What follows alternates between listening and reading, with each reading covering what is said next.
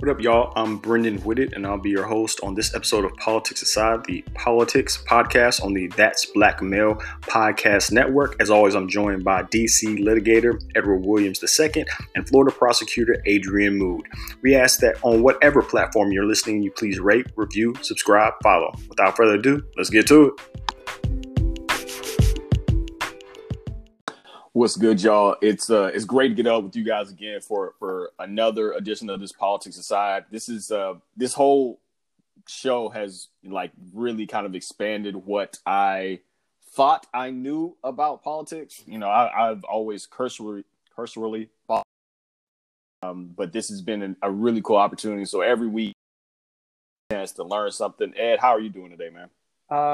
Feeling pretty good. I've managed to watch less news over the last since the election. I already feel the normality seeping back into my life. Now, for me, normal would be watching CNN 24 hours a day, but I don't feel the need to, because I know there's craziness happening, but I don't need to worry about it because in less than 60 days, craziness is coming to an end.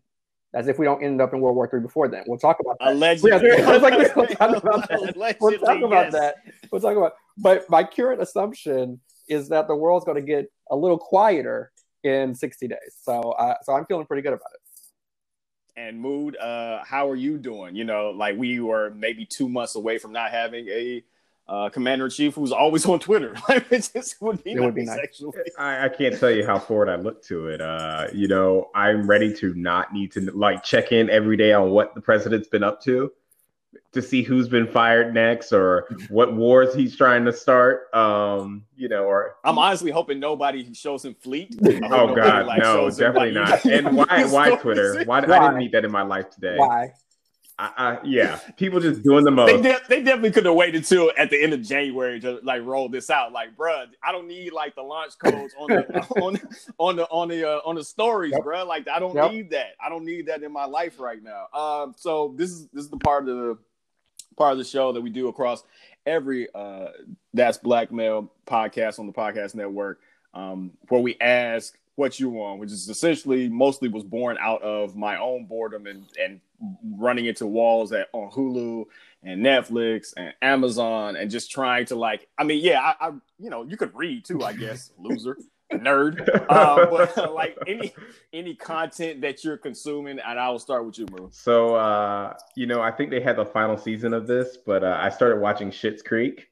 Yes. Nice. I've enjoyed it a lot. I think I'm on season 2. So normally I'm very hesitant to start shows where there's a lot of content ahead because it just seems so intimidating. But I've enjoyed it. It's something I can kind of have on mindlessly and not have to be, tuned in super hard to what's going on. And I'm about to say, where you about to go? You mean? Look, man, how am I going to see what's going on? I can't pay attention to the fleets and to the show necessarily all at the same time. Multitasking is not a strong suit of mine, as y'all know. So that's true. So it's something I can take a look at the timeline, take a look at the fleets, and then tune back into the show. That's real. No, it's a little slow starting, but I mean by the third or fourth season, they're in some rarefied air there. So you have a whole bunch of good stuff coming up for you. What about you, Ed? So I am back into the Great British Bake Off, which is on Netflix. This is our jam right now. It is 1 hour of kind baking and like and human. It is. I'm telling you, it has been the best detox from like the darkness of everything around us.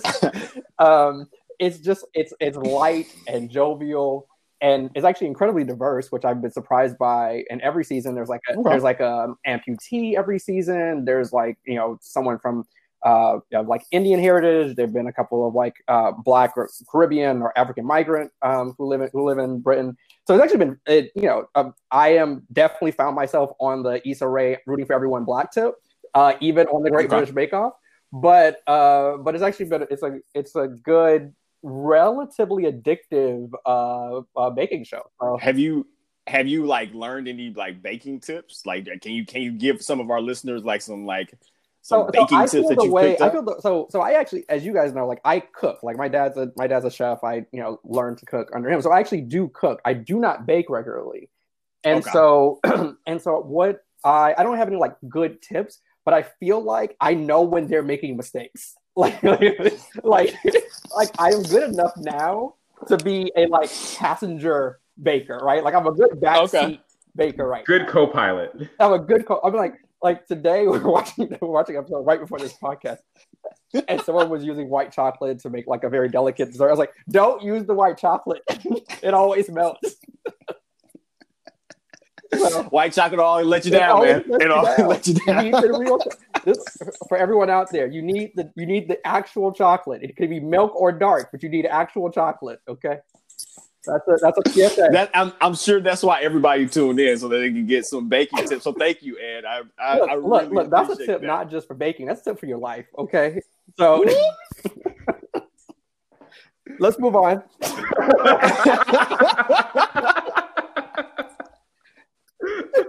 Yeah, that was about to go sideways in a quick. Like I thought about it, I was like, how reckless do I want to get at the top of this particular podcast? All right, so we talked a little. We alluded to it a little bit earlier in our kind of preamble to this thing. President Donald Trump last week asked senior aides what possibilities. I can't get through this without laughing. What possibility? I know it's not funny, but I can't. What possibilities he's had for an offensive strike on Iran's primary nuclear site? The New York Times reported Monday. So you guys can address that particular idea at the beginning, but more so, my question is a little bit bigger in scope in terms of what are the last 2 months of this administration going to look like? Like it looks more and more evident, despite the multiple litigations, that there does seem to be some sort of pause setting in on the administration, that they do recognize that they lost the election. So yay, I guess. But what does that mean for the people that are still living in this country while we have a lame duck president? And I'll start with you, Ed. Yeah, look, this is what flailing looks like. I mean, this is really this is the danger zone. These last 60 or odd days is really a danger zone. I mean, he's still the commander in chief. He obviously has been exercising control over the Defense Department in a major way. Obviously, firing Esper and a host of other defense officials, as well as terminating someone who was the head of top cybersecurity today as well. So, one of the powers the president has is to terminate personnel, and he's exercising that to a very high degree. The big concern here, I think, has to be how do our on a foreign policy perspective, how do our opponents, our kind of enemies, our adversaries, whatever you want to call them, around the world see these 60 days, where the president is obviously not interested in doing the job of president anymore. He's pouting because he lost. How weak are our defenses? How are the Joint Chiefs ready for a defensive military operation during these 60 days when the president is clearly unwilling to pay attention to the world and to to the country, nevertheless, the world. And so I think that that's the big concern for me from a military perspective. On the, what does it look like generally? I think we just kind of see the tantrums continue. I mean, he will go out whining. I don't expect he will attend the inauguration. I suspect that he will make his announcement in the next week or two that he'll re-announce he's running for office again. He's running for president in 2024. He has been raising money, telling his supporters that it's going toward defending recounts and around the country to defend or to steal, stop the steal or whatever the hashtag is. But that in fact the money has been first funding, which he will be able to operate hundreds of millions of dollars of supporter money to relaunch a campaign on day one, January 21st of 21, for his 24 bid, or to just basically continue to control the Republican Party. So I'm more worried about how others see us. I'm not as worried about what he'll do. I think most of what he's going to do is salvageable by the Biden-Harris administration, but I do think we should be on guard that our adversaries are also watching this, and we are at a weak. I mean, we are weaker right now than we have been in quite some time. I mean, we've never been particularly strong with him at the helm, but we are particularly weak now that we have someone who's, his eyes are not on the road at all. So I want to ask Mood, I want you to respond to that, but I also would like for you to respond to like why would and Ed alluded to it, why would you fire the Secretary of Defense? Like what is the purpose of doing that this late in the administration? That's not something that we would normally see as a president exits out his term, right? So you're asking me to give rhyme or reason to something Donald Trump has done? Fair. All right. Unfair. Secretary Esper has apparently been one of the few people who have pushed back against Trump, and Trump can't have that. He likes yes men and sycophants. And Esper, notably, after the protest, he was on that walk to the church where the protesters were gassed. And he said that he regretted that later. He didn't know it now, whether it's true, whether he knew where they were going or not. I can't say, but he had, earned the ire of Trump by not just endorsing everything Trump was signing him up to do and that pushback against him.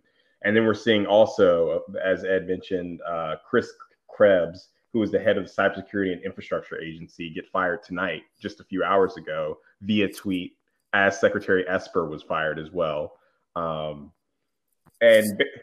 wait, I'm sorry. He fired him because I hadn't been on earlier tonight, a few hours ago. Chris Krebs, who was the head of Cybersecurity and Infrastructure Agency, which was charged with protecting our election security. He had come out and basically shot down all these Trump conspiracy theories, saying essentially that this was the most secure election that we've ever had.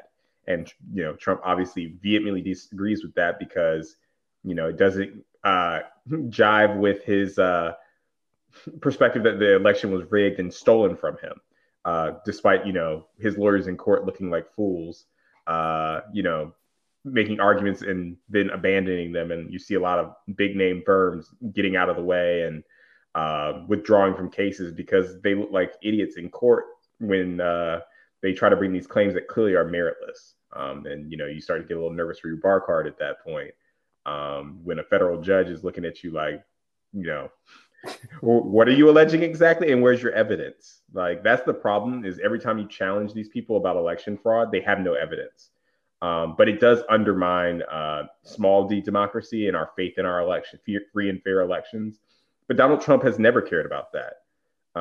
So in the next 60 days, I'm nervous because Donald Trump is on his grievance world tour, and he is going to fire any and everyone who opposes him or, he's out to settle scores. Now, I think he's going to have some bigger issues starting on January 21st when he starts being open to criminal and civil liability for a whole bunch of stuff. And I know we're going to talk about that a little bit later, so I'll leave that alone. But I think, with the Iran situation, I'm very nervous about that because, our Congress has ceded more and more authority to the executive branch historically in the last, couple of administrations. From like the war in Iraq and Afghanistan, first starting in Afghanistan and then expanding to Iraq. And I would argue it's not clear that Trump has the authority to just launch a strike against Iran, but I don't know we have the institutional fortitude to oppose that. I would argue he needs that's an act of war he needs congressional approval for. To just strike a country we have not been in active conflict with. Like, I think he needs congressional authorization for that. But I can't count on people like Lindsey Graham, who's got his own set of issues now, and other Republican senators to insist that he get congressional authority. Because, we're talking about another potential nuclear power, and you're just going to attack like that's in your lame duck. Like, that is not acceptable. Republicans, if a Democrat were considering taking this kind of military action, would be howling. But everyone, they can't even call Biden the president-elect because they're so afraid of angering Trump's base.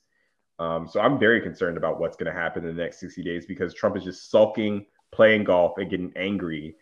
And I also, though, on a lighthearted sort of moment, I can't wait to send y'all some presidential pardon bingo cards. The free space is going to be Trump pardoning himself. Okay, ready. So just FYI, because I think you're going to see corruption on a whole nother scale when he starts pardoning people.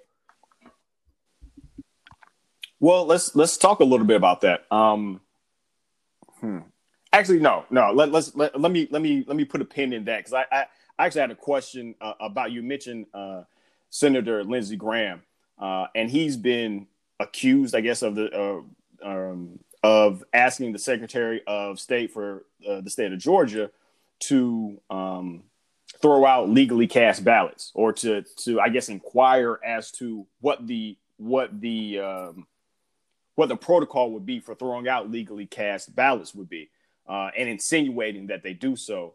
And I'm coming right back to you, Boo, and then I'll go to you, Ed.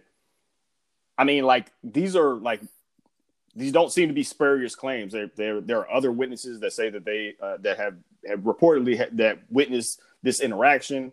It kind of is what is the next step? If there is something to be done about this, what does that look like? So, yeah, Lindsey Graham, apparently there was a phone call and other people were in the room when the phone call happened.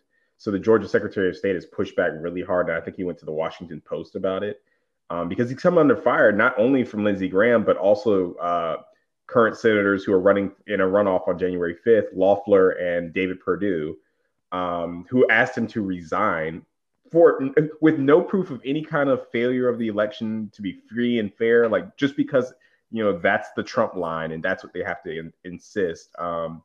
So, I mean, whether there'll actually be a real investigation under this Senate with Mitch McConnell, I don't know. I'm skeptical. Whether there'll actually be any teeth to consequences, I'm doubtful.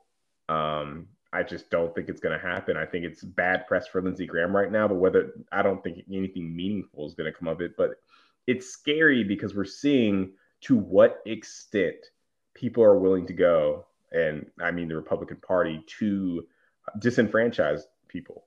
And people who cast, despite the hurdles just to vote, now you cast a legal ballot and they want that thrown out. And we're seeing in Wayne County, which I believe contains Detroit as well, they have a 2-2 Republican Democratic canvassing board, and they refuse to certify the election results, and that also happened tonight as well. So it's going to go to the state canvassing board, and it's it seems like they are attempting to get this to the state legislature so it can then send a slate of electors where they could then be faithless and cast electoral votes for Donald Trump. Whether that will actually happen, I don't know. I imagine there would be, and there should be, protests in the streets if they undid the will of the people of Michigan to try to have these faithless electors. We'll see, but it's very scary what attempts are being made to undermine people's faith in this election, despite the fact that Joe Biden is currently up, I think, 6 million votes in the popular vote now.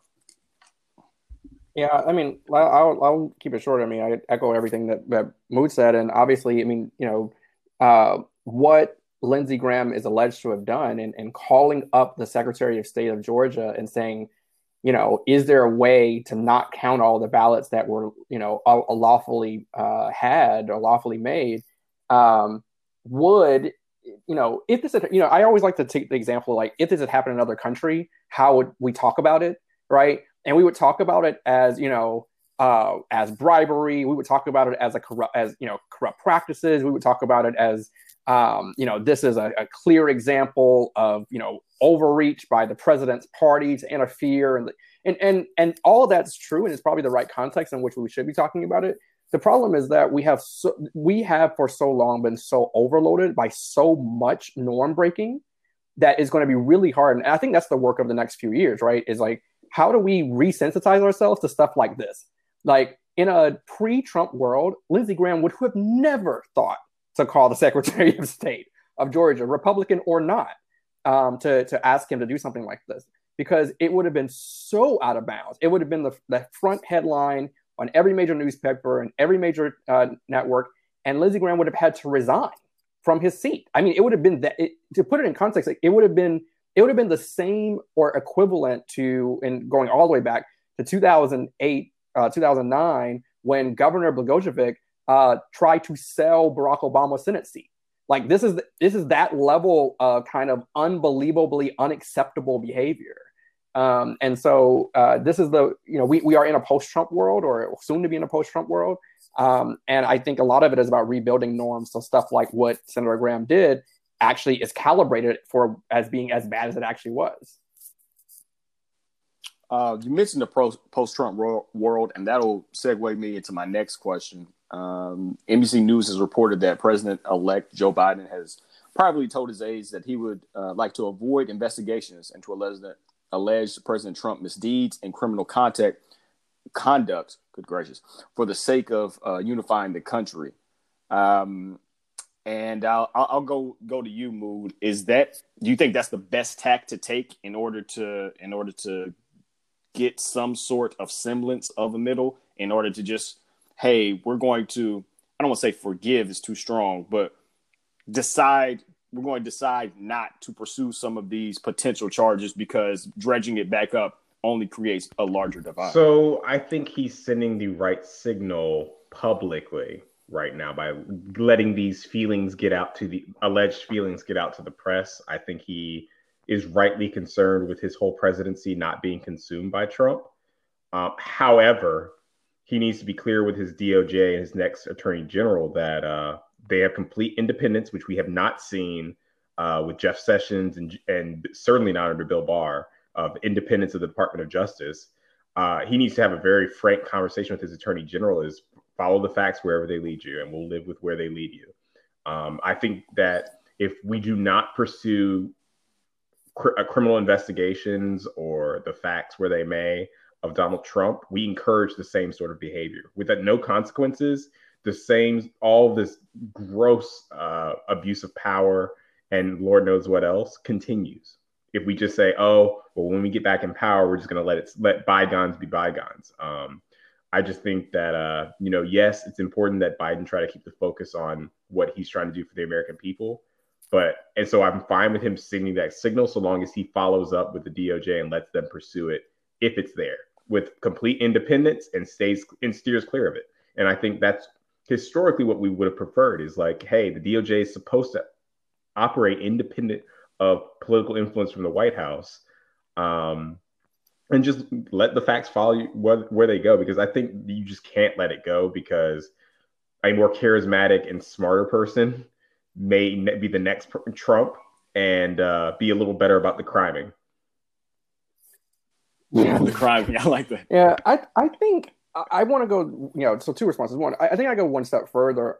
I'd like to see President-elect Biden have his attorney general appoint a special counsel to investigate this previous administration for the purpose of, not necessarily for the purpose of finding criminal indictments, for the purpose of a public report, for the purpose of a public hearing before Congress, and for criminal referrals as appropriate. But part of the problem that we have is we don't even really know all the stuff that happened, because we only saw, we were so distracted by, bombs going off in Iran, and and tweets at 4 a.m. every day. We probably missed a lot of the criminality that was occurring. And I think that we need some sunshine, we need some sunlight on it. I think he should appoint a special counsel and have it investigated. And to the extent, I agree with Moot, to the extent criminal referrals are appropriate, they should allow the facts to go where they go. But I do think there has to be a public airing for the purpose of, one, Congress passing statutes that actually remedy some of the problems. I mean, we've been talking about this since we started this pod, right? That we have to reinstitutionalize some of our norms. That's going to mean taking some things that were norms and turning them into law. And I think we need to better understand what those failings were if we're going to fix it. The other answer to that has nothing to do with the federal government. And, Biden can say whatever he wants, but there is a Black woman in New York State named Letitia Ann James, Attorney General Tish James, and who is a Howard Law alum, who I promise you right now today is probably sitting on a stack of indictments from a grand jury that relate to all kinds of financial misdeeds by the president and his family from the statutory statute limitations to now. And I'm pretty sure that on January 20th at 12:01, there are going to be some people looking for your boy 45. I just feel like he's going to be on somebody's list immediately. So, and I think it's most likely to come out of New York State. And you know, even if President Trump tries to pardon himself, there's a big constitutional legal scholar debate about whether or not a president can pardon him or herself. Most scholars agree that the answer is likely no, but very, very quick legal history lesson: the power to pardon comes from the power of the king to absolve people of crimes against the kingdom. It's a very old rule that we borrowed from England. Of course, if you were the king, you would have never had a reason to pardon yourself because you were the king, and so like it, you know. But in our exactly, so like you don't really need to be pardoned by anybody because you could never be prosecuted. Although, see beheaded kings of England, so the people had a way of dealing with that too. But I think that the point is there's a legal scholarship debate about whether the president can pardon himself. The reality is I think he will try, and then there'll be a judicial argument about it that will ultimately make its way to the Supreme Court. But all that said, that's just for federal crimes. That has nothing to do with what Attorney General Letitia, Tish, and James in New York State. It's like, first of all, I just want to say that I love Black women. And I love that there are Black women like Letitia and Keisha in power and Stacey because you know, like it is like you can't get a more authentic version of, you know, what she sounds like just based on her name. Like, you know what she sounds like in her office when she's talking about Trump and about what she's about to do to him. And I'd be a fly on that wall. But he's in serious trouble in New York State and in a host of other jurisdictions where they've done business. So, you know, I think that his bigger concern should be state proceedings, which he can't do anything about except hire good legal support. Yeah, man. Our dude is not only looking at Letitia James, but also Cy Vance in the Manhattan DA's office as well. So he is going to be, and we've seen stories about people close to the president are saying he's very worried about these legal troubles that are going to follow. And I think that's going to be a very real issue for him. And like Ed said, man, those state charges, that pardon power is not going to help you with those. And it's also going to just raise an air of corruption or if he decides to try to pardon himself, because it's like, for what? And I'm sure he'll try to couch it in these, you know, just corrupt Democrats are coming after me, so I did it, you know, as a preemptive measure. But we all know that no president ever before has tried to pardon themselves. So, I mean, we did have Gerald Ford pardon Richard Nixon. But, you know, we'll see if he tries to pull the Pence tactic. And Biden would then be the 47th president, but we'll see. I think I think Pence is going to be very reluctant to do that because Pence still fancies himself as having a political future after this. I think that it can be difficult whenever you start having conversations about forgiveness and stuff like that. I think it can be difficult for a person like me because, like, if I were to go down to the store and rob them for $40, right? If the police knew about it, there's no forgiving of me, right? Like, there's no like, hey, I know you did this, but we're just going to kind of let it slide, you know, and that's on obviously a much smaller scale. And I'm being a bit hyperbolic, but not really though, right? Like, you know, if there are these punishments in place for breaking these laws, then you're supposed to be held accountable, right? Like, that is kind of what you're taught and brought up believing. I would argue that's not what we're taught in America. We're taught that powerful people can get away with stuff. And well, no, but that is absolutely absolutely an axiom, right? Like, if you're powerful enough, you can get away with it. But I think that's the disconnect, where you can feel like you can walk around as just a regular person, not the president of the United States, not a U.S. senator, not any of those things. If you were to just break regular laws on a much smaller scale, right? We're not talking about enriching ourselves to the point that President Trump has been alleged to do so in some of these deals and conversations that he's allegedly had. We're talking about on a very small scale having a much harsher penalty. I think there's a disconnect there, and there's some anger there that, hey, well, we're gonna, if when you hear President-elect Joe Biden talk about letting stuff go, it's like, whoa, like nobody lets it go when it's regular people. Now that the person that is supposed to be above reproach does something like that, they are somehow let off the hook. I think that's oftentimes met. No, you're right. Look, but I think Biden has a different concern in mind, right? Like his concern, I don't think I think he would be perfectly fine with retribution or whatever, or Trump getting his comeuppance or whatever the case may be. His concern, I think, is twofold. One, can I govern in a world where Trump is still the headline news? So I think that's a big one. And I think the other one is Trump has invigorated a type of nationalistic populism that America hasn't really seen since Nazism in the 30s, right?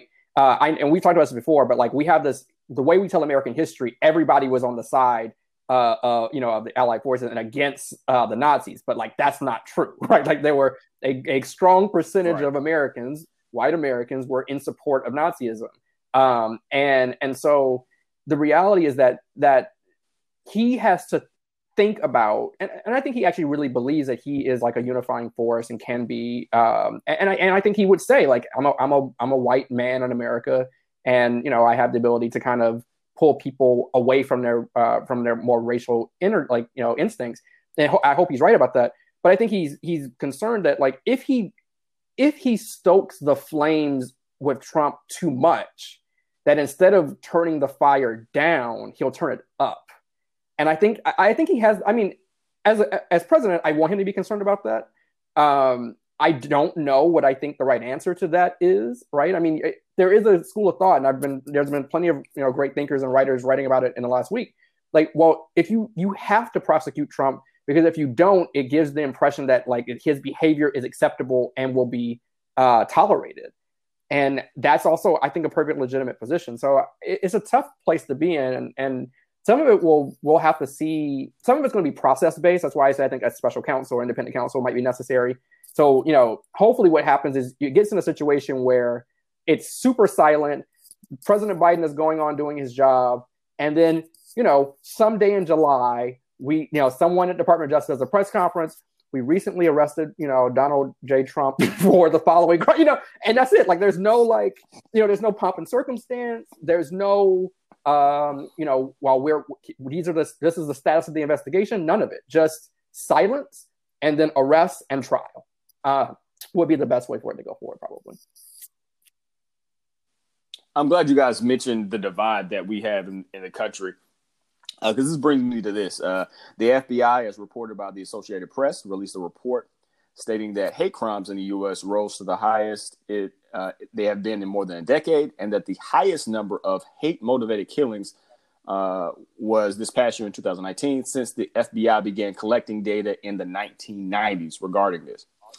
This included an August 2019 shooting in El Paso that left 22 people dead, which targeted Mexicans in an attempt that authorities said was to scare Hispanics into leaving the United States. And while hate crimes where African Americans were the victim was held steady, anti-Hispanic and anti-Semitic hate crimes rose. Do you assign a lot, most, all, or any of this rise to the current administration, and will simply having a different leader in office be able to kind of calm down this most recent trend? And I'll start. I attribute a lot of it to Donald Trump and this administration. And beyond, here's another person to add to your list of people who will likely get fired: FBI Director Christopher Wray, who has been very vocal about right-wing extremism being the number one, domestic terrorism being the number one threat in this country, terrorist threat. Trump and his allies do not like him saying that. It's something that we have to talk about because it's a major issue. I think he has done nothing. I mean, this is the same guy who said Nazis were very fine people. after we saw those terrible images that President-elect Joe Biden often referenced, kind of spurred him to run in Charlottesville. So I think this is a major, major issue that conservatives don't like acknowledging that they have a serious problem. And instead of like addressing the issue, they retreat to their safe spaces. I guess this new app Parler that everyone is retreating to now, where they can have their meetings and. Oh, is that what that is? I saw a mention of it, but it seems to be I an didn't app really know that a lot of conservatives are now fleeing to kind of avoid censorship by these private companies. It seems like even alleged constitutional experts like Senator Ted Cruz of Texas forget that censorship that we talk about in the Constitution it is focused on the government persecuting you for your speech. Not Facebook, not Twitter. Jack and Mark Zuckerberg, while they are doing their own, Facebook, I would say is worse, doing their own damage to American democracy, it seems like they just forget what the First Amendment is all about. So, I think this is going to be a problem we're going to have to deal with going forward, because the Republican Party is unwilling to police its own. We see too often the Confederate flag, which we know what it means, carried around at these rallies. We see the Proud Boys out there. You see, we have a white nationalist in the White House in Stephen Miller. So, this is unfortunately, I think, going to be a problem that stays with us. And we're going to really have to, as a country, figure out a way to root it out and shame these people back into the places where they belong. Yeah, look, I mean, here's the challenge with the hate crime issue and the comfort with hate crimes, or reinvigorated comfort with hate crimes in this administration. This administration has been enabled at every turn, not just by the president, of course, and establishment Republicans who folded quickly under President Trump, but also by by the media ecosystem, which is what was getting to with kind of Parler. But you have Fox News, Breitbart, etc. You have all these basically you have all these media powerhouses telling people that what they think or what the president says is acceptable as a way of engaging in our society. And so, you have to remember that both Republican, I believe both the first Republican convention where Donald Trump was initially nominated and the second one had as a part of their flagship was people who had been harmed by immigrants who had come here unlawfully. I mean, they literally took people who worst day of their lives, had a family member be killed, or were some other dangerous interaction with someone who came here not on a visa or whatever the case may be, and paraded these people around, paraded their righteous, their honest kind of victim reality around, and turned it into and demonized it as something that's happening all the time, which it's not. Just as a matter of fact, immigrants are significantly are no more violent than people who are born or born here or citizens here, and in many cases less violent and less likely to commit crime, which makes sense because if you come here, you're probably a lot less interested in crime and a lot more interested in taking care of your family and trying to make a life for yourself here, while not getting caught. Because under this administration, and to be fair, under the previous ones, deportation was always the primary thought of and risk. And so, look, the demonization that this administration has done, but it has been echoed by Republicans, but has been echoed by the media system built around them, that part isn't going away. And so I think this is, again, part of the long-term concerns for President Biden or for any president. We are either going to have a 4-year gap in this type of rhetoric from the top, and that 4-year gap is going to either give us an opportunity to really cool things off and get back to I saw someone tweet like a sigh of relief. We can get back to like regular American racism, right? And I was like, yes, like so maybe we'll be able to tone it back down to kind of normal, American racism, the American brand. Or what's going to happen is what happened in 2009, which was the rise of the Tea Party in response to Obama, which gave rise ultimately to President Trump's ascendancy. So I don't know which one is going to happen.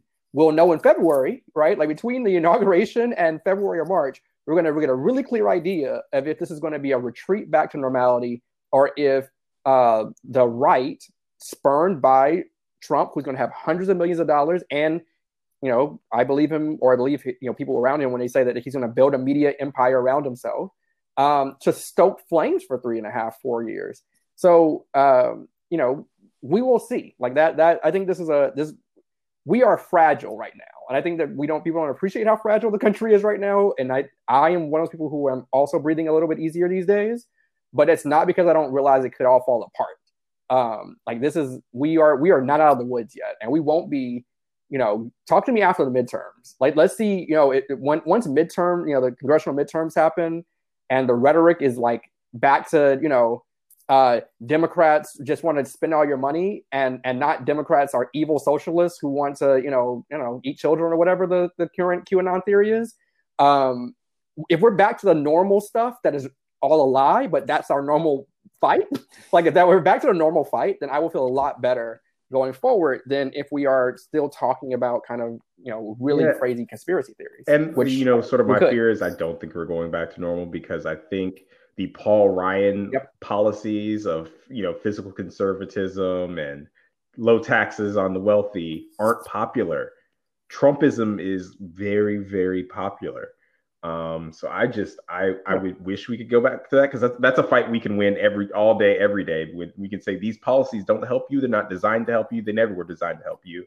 But I just think Trumpism, and it's largely just white grievance politics, has such an allure. And I think even if Trump doesn't run, he will fancy himself a kingmaker in the Republican primary for 2024. And I think he got 74 million votes and counting. His hold on that party is going to be really, really strong, unless he's in, Jailhouse Blues. See, like that's the part that I question. Joe Biden President-elect Joe Biden has been pretty clear, pretty consistent about his unified, no red states, blue states, United States, that whole thing. I don't know how, like, you can find common ground in some places. Everywhere I can't find common ground with you if you want me dead, right? Yep. Like there's no middle for me. Like, there is literally not a middle where, like, hey, well, just maybe you can just maim me. Like, there's no middle there. And so I kind of do wonder if it's kind of a fallacy, this idea that we can come together as some sort of on unity. If, like, as you mentioned, over 70 million people did vote for him again, right? Like, I'm not of the opinion, obviously, that he won the election, but, like, that's not a small amount of people. Like, despite all of the scandal that's occurred with him in the administration, him personally, where you talking about locking children up and not giving them any sort of, like, I mean, my mind is kind of blown at the fact that still, regardless of the fact that he had absolutely no policy regarding a pandemic that is continuously killing hundreds of thousands of Americans, he still got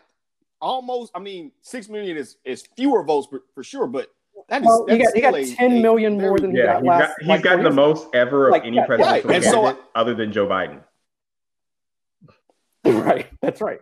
So I'm wondering. So I'm trying to figure out, like, who are these people that are now going to be in the middle, right? Because there isn't. I don't know how you can be in the middle. I don't know how that person even exists. Where, I voted for Trump, President Trump twice, but now, you know what? Yeah, now I get it. Like, no. I don't think it's about being. I don't think it's about being in the middle, right? Like, I don't think Biden's theory of the case is there are more moderates out there that voted for Trump. Like, I don't know that that's his theory of the case. I think his theory of the case is I can remind people what it's like to live in a pre-Trump America, at least, and what it feels like to be respected around the world, what it feels like not to have to hate the person across the table from you because of who they voted for. Like, I mean, I think that's his attempt. Now, I agree with you wholeheartedly. I have been asking this question. I think this is the first question we asked on the first pot was, what do you do with the 60 million people who voted for him? And now it's 70 plus million. So the answer to me has become increasingly obvious, and it's unfortunate. The answer is you just have to beat them. Like, you just have to beat them at the polls every single time. You have to know they exist. I mean, I think so. We talked about kind of the whirlwind depression that the November 2016 election sent me through. And so, like, coming into like November 2020, I was, as the votes started coming in, and even though it looked like Biden was going to pull it all out and all that jazz, watching the votes come in the way they did, there was no clear repudiation of the president. It was like, okay, I now can accept that this is the America I lived in. November 2016, I was like, I don't know this America. This is not the America of the I Have a Dream speech. This is not like this. That's not what I grew up believing we had come toward. This is not the hope, dream, and change America of Barack Obama. And now I'm like, no, I can look. We live in a country where we are evenly split, at least the electorate. The voting population is relatively evenly split between people who would just as easily be happy if I were dead as people who would love to see me flourish.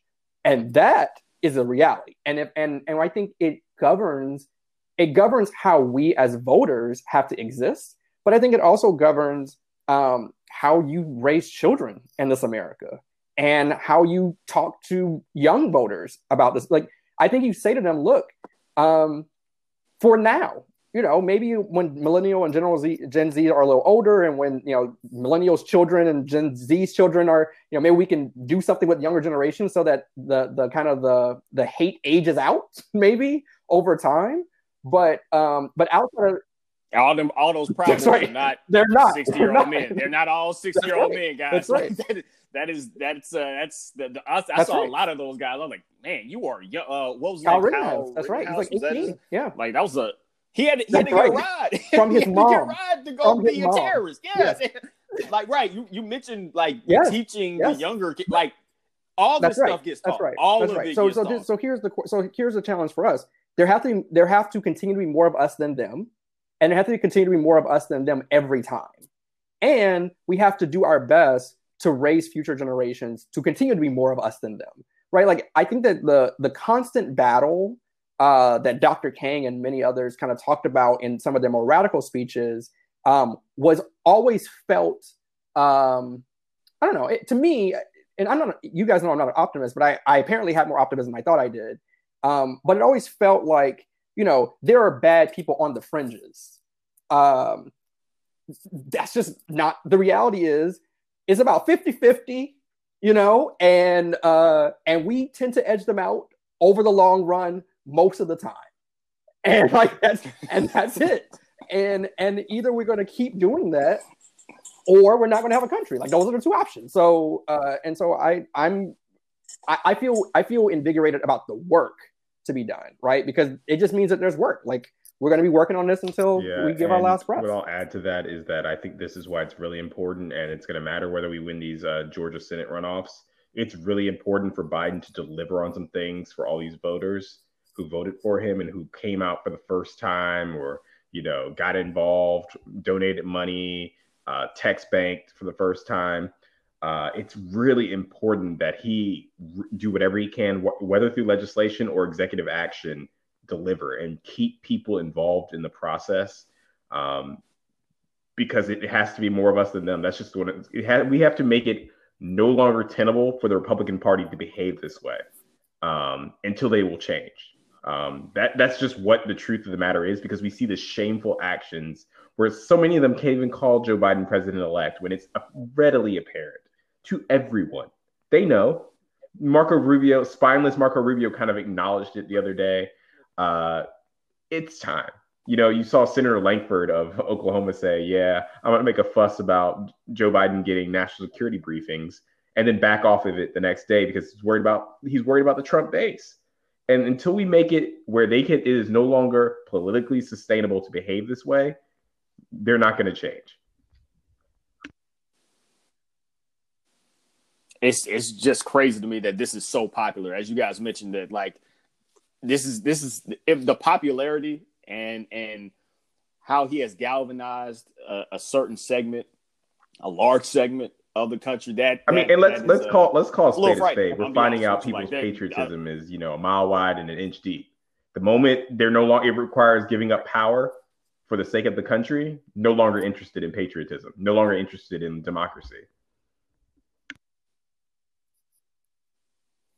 I want to ask about, kind of in keeping with this Two Americas, during her congressional orientation, Congressperson Cori Bush wore her mask, as she should, with Breonna Taylor on the front of the mask. Apparently, many Congress people thought that Breonna Taylor was the Congressperson's name. Obviously, it's not. It's Cori Bush. And not that of the Louisville EMT that was killed by police officers after a no-knock warrant that seemingly the entire country was talking about and has been talking about for months. And I kind of just want to ask, like how are these people representatives of anyone when they are so out of touch with what's going on in a country in which they're supposed to be working in the government? And I'll start with you, Ed. Let me one up that conversation and offer you Senator Elect Tuberville from Alabama, who is now soon to be on January, I think 3rd or 4th, 5th, one of those days, will become the new senator from Alabama, who was asked about the 3 branches of government and said they are the House, the Senate, and the executive. Now, if you are a listener and you don't know 3 branches of government, that's okay. They are the legislative branch, judicial branch, and executive branch. But you, my friends, are not a senator-elect for the U.S. Senate. So I'm not surprised about the Cori Bush Breonna Taylor mix-up by congressional representatives because I'm not allowed to be surprised apparently by a senator-elect not knowing the branches of government that he is now responsible for. So apparently, this is not even. It should, like, I have to laugh to keep from crying because it is like it's kind of scary. I mean, we started this pod today talking about like war powers, and Boo was talking about a really important issue about like the right division of war powers between the legislative and executive branches, and who the president's commander in chief, but the Constitution gives Congress the ability to enact war, and only Congress the ability to enact war. And and here we have people in office who don't even understand the structure of the government, but will thump the Constitution, talking about their 2A rights and their freedom of speech being hampered on Facebook, and even though it's a private forum. And I mean, it's just kind of the miseducation of the American public on government is actually the most damaging thing to like successful government, right? Like, is that we just do not have a population that is actively educated on how government actually works. I mean, look, we're lucky. We're highly educated young men. We went to Howard. We're in DC. We literally we walked around the halls of government. And so they have a real concrete view for us. Whereas that's not true for so many people in this country. And I acknowledge that privilege, but the lack of civics education is a concern. On the Cori Bush specific situation, though, we are living, and this goes back to the media ecosystem. Everybody around us was talking about Breonna Taylor. Fox News was not talking about Breonna Taylor, unless it was to talk about the attempted indictment of her boyfriend for the purpose of getting him to indict her, posthumously, to say she was wrapped up in the alleged drug whatever issue that he was allegedly involved in. I mean, so if it's not to discredit the person, the black person who's been unlawfully murdered by police, Fox News is not talking about it. And so, 74 million Americans and counting were not paying attention to Breonna Taylor. And so I think that we can't be surprised that lots of people who are now going to be walking the halls of power, also had no idea who Breonna Taylor was or who Cori Bush is. And so I think there's going to be, I like to be surprised, but this is the if I could change one thing in like the American like ecosystem right now, it would be to like rein in our First Amendment a little bit, like just on the margins. Like I know, and I'm a big First Amendment proponent, and I as like you guys in law school really fervently adopted the idea that the best counter to bad speech is good speech, and that like ultimately in the free form of ideas, like good ideas ultimately win and all that jazz. Like I'm all about those theories of the First Amendment, but this like eradication of fact, the ability to like blast to millions of people every hour of every day completely false information, I think that there has to be some serious querying about how far First Amendment actually goes, right? It just seems that it can't stretch but so far. And it's been getting pushed real heavy these last 4 years. And it's getting pushed even harder now. We see with Fox and other kind of media empires. So I think that that's our big concern right now. Is we gotta find some way to fix the media ecosystem. Yeah, and briefly on the Congresswoman-elect Cori Bush. I'll say I'm not surprised for the reasons that Ed has laid out, and I'll jump on what he was just talking about. I think there has to be, and I think President Obama in his 60 Minutes interview sort of addressed this. We've just had 4 years of a constant assault on what truth and facts are. And just blatant, and we talked about it previously on the pod, just blatant and indifferent concern about the truth and what the truth is and what the truth and facts are. And I agree with the First Amendment concerns because Fox News just does whatever they want, and even they're not radical enough for a large portion of Trump's base now. So they're going to places like OAN. I think it's One America News Network, and other places that are going to feed them the raw misinformation that they so badly want because Tucker Carlson, Sean Hannity, and Laura Ingraham are no longer sufficient for them. And just it is so damaging to democracy because for democracy to work, you need an informed electorate, which circles back to the topic we were talking about with civics education in this country. It's really scary for small d democracy when we live in a world where we can't talk about the same facts and have an actual argument in this marketplace of ideals or ideas. And I don't know how we solve it going forward. I think you see these tech giants are very concerned about regulation. You see Mark Zuckerberg and Jack Dorsey of Twitter getting very concerned about potential regulation, but it was mostly concerned when it was Republicans doing the questioning. They seem to be shaking in their boots a little bit because Republicans have been the ones mostly crying foul about censorship, even though they're the ones who spew the most it's just not, it's day and night. There's too much both siding, and you're seeing some networks like CNN push back and like finally started, and it seems like they're doing it mostly now that the election's over, be like, okay, they just lied. They're and calling Trump out for his lies and other Republicans. But it's like, at some point, it's like, where were you for 4 years to stop both siding everything, to stop acting like both sides are equally culpable, that we have this current state of affairs where we can't talk about things and have the same set of facts to discuss them from, and then argue about what we should do. And as long as there's incentive and to continue behaving this way, I think Republicans will. And we just, at some point, it's like there are enough intelligent Republicans out there that know better, and that know better, that should love country enough to realize this is dangerous. But I think they rode the Trump train for all it was worth. They got their judges, they got their SCOTUS noms, and now they don't know how to put the genie back in the bottle.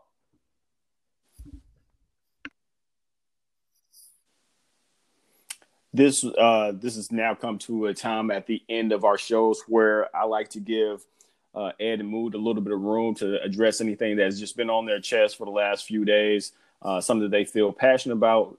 Call it closing arguments, and I will start with you. This is probably my closing argument for the next however number of weeks between now and January 5th. But there is an election in Georgia between Kelly Loeffler, David Perdue, Raphael Warnock, and Jon Ossoff. All you need to know is that if you care about any of the things that drove you to the polls in November, about healthcare, about student loan debt, about the pandemic and actually getting another stimulus check or getting some type of cash infusion for the lockdown that is going to be necessary because we are continuing to spike. I think a couple of weeks ago we projected on this pod that we would at some point be at 1 million cases a week. We're there. And so if you care about, any of the things that I hope drove you to not just being against Trump, but if you actually are hoping to get anything out of this administration, this is the most important election of your life. And so if you're in Georgia, please get your absentee ballot. Do not wait till January 5th. You can start voting now. If you are not in Georgia, like myself, find a way to get involved. Write a check to Fair Vote. Write a check to Stacey Abrams organizations. Write a check to the campaigns. Get on the phone banking list. Get on the text banking list.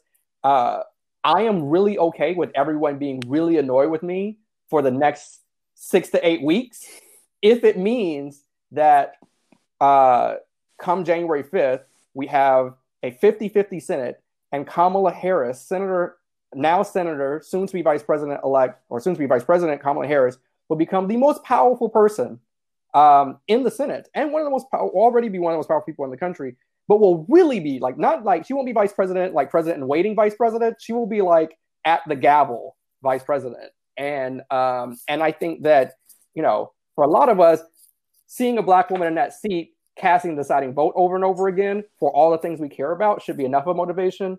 But even if that's not enough motivation, I hope that whatever drove you to the polls, and I know for a lot of people, it was kind of economic insecurity and concerns about the pandemic. Those concerns are only going to be dealt with with a Democratic Senate. There's just no way. Mitch McConnell has already basically espoused that he'll continue his role as the Grim Reaper of every Democratic policy. He calls himself the Grim Reaper. This is an actual thing that he calls himself. And so, January 5th is the runoff. I want everybody to try to get their hand on the ball. Obviously, if you're a Georgia voter, you're the most important person in the country right now. And if you need some special text me, call me.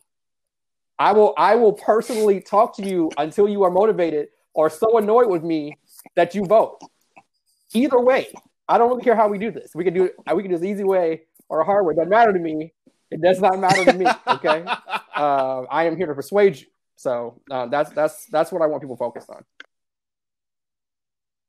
And Ed, you are, thank you. If nothing else, very annoying. Where can we catch you at on social Edward media, Williams 2 on Twitter and Instagram. So this is my closing argument this week. We need to find some empathy, and as we discuss government policy, two particular things that I've seen going around on Twitter, arguments about it. The first being student loan forgiveness, and the discussions centering around Senate Minority Leader Chuck Schumer talking about he believes that President Biden, or when he is President Biden, could, through executive action, forgive up to the first $50,000 of student loan debt. And you saw these just insane arguments against it and how that's not looking out for everyone. Look, the economic impact of forgiving $50,000 in student loans ripples out, even if you don't have the debt yourself. And this sort of thinking also carries over to the ability to maybe raise the federal minimum wage, which we'd have to do through legislation, except for contractors, which could be done through executive action. But raising the minimum wage to $15, and then you see the sort of, why would I pay somebody $15 to work at McDonald's? And, it seems like people completely forget that, a rising tide lifts all boats. When the least amongst us win, all of us win. Because then the what you're expected to get compensated rises for everyone. And we should want everyone to make a living wage. You know, if you work 40 hours a week, you should not have to work a second job to make ends meet in this country. That's just that should be what we all agree to. That, you know, working 2 and 3 jobs should not be necessary to make ends meet, to have some, you know, normal standard of living. And I think we need to have a little more empathy in our discussions and not just think, you know, short term, how does this benefit me directly? And think about the larger, our common man, like, which is something we've also talked about in this pod before, which is we have to think about our brothers and sisters, even the ones who, you know, are in that 74 million, because I think if they see they benefit from that too, some of them can be converted, maybe. But it sort of ties back into Ed's closing argument. We've got to try to take the Senate, because all of this is dead, or most of it, unless we can get, you know, Vice President Kamala Harris in that seat breaking ties. Because, you know, these big things, like, Republicans aren't interested in them. They're just not. So we really need to have empathy in how we talk about these policies and how we sell these ideas to people, because these are the meaningful things that change people's lives, that make tangible difference. And if we want to get a COVID bill out to fund these restaurants, bars, gyms, everything else that's going to be shut down, that we can see we're approaching 250,000 deaths. We're knocking on the door. We'll probably hit it by Friday. If we're going to get a COVID bill through that actually does what we need done, we're going to need that Senate, because Mitch McConnell is not interested.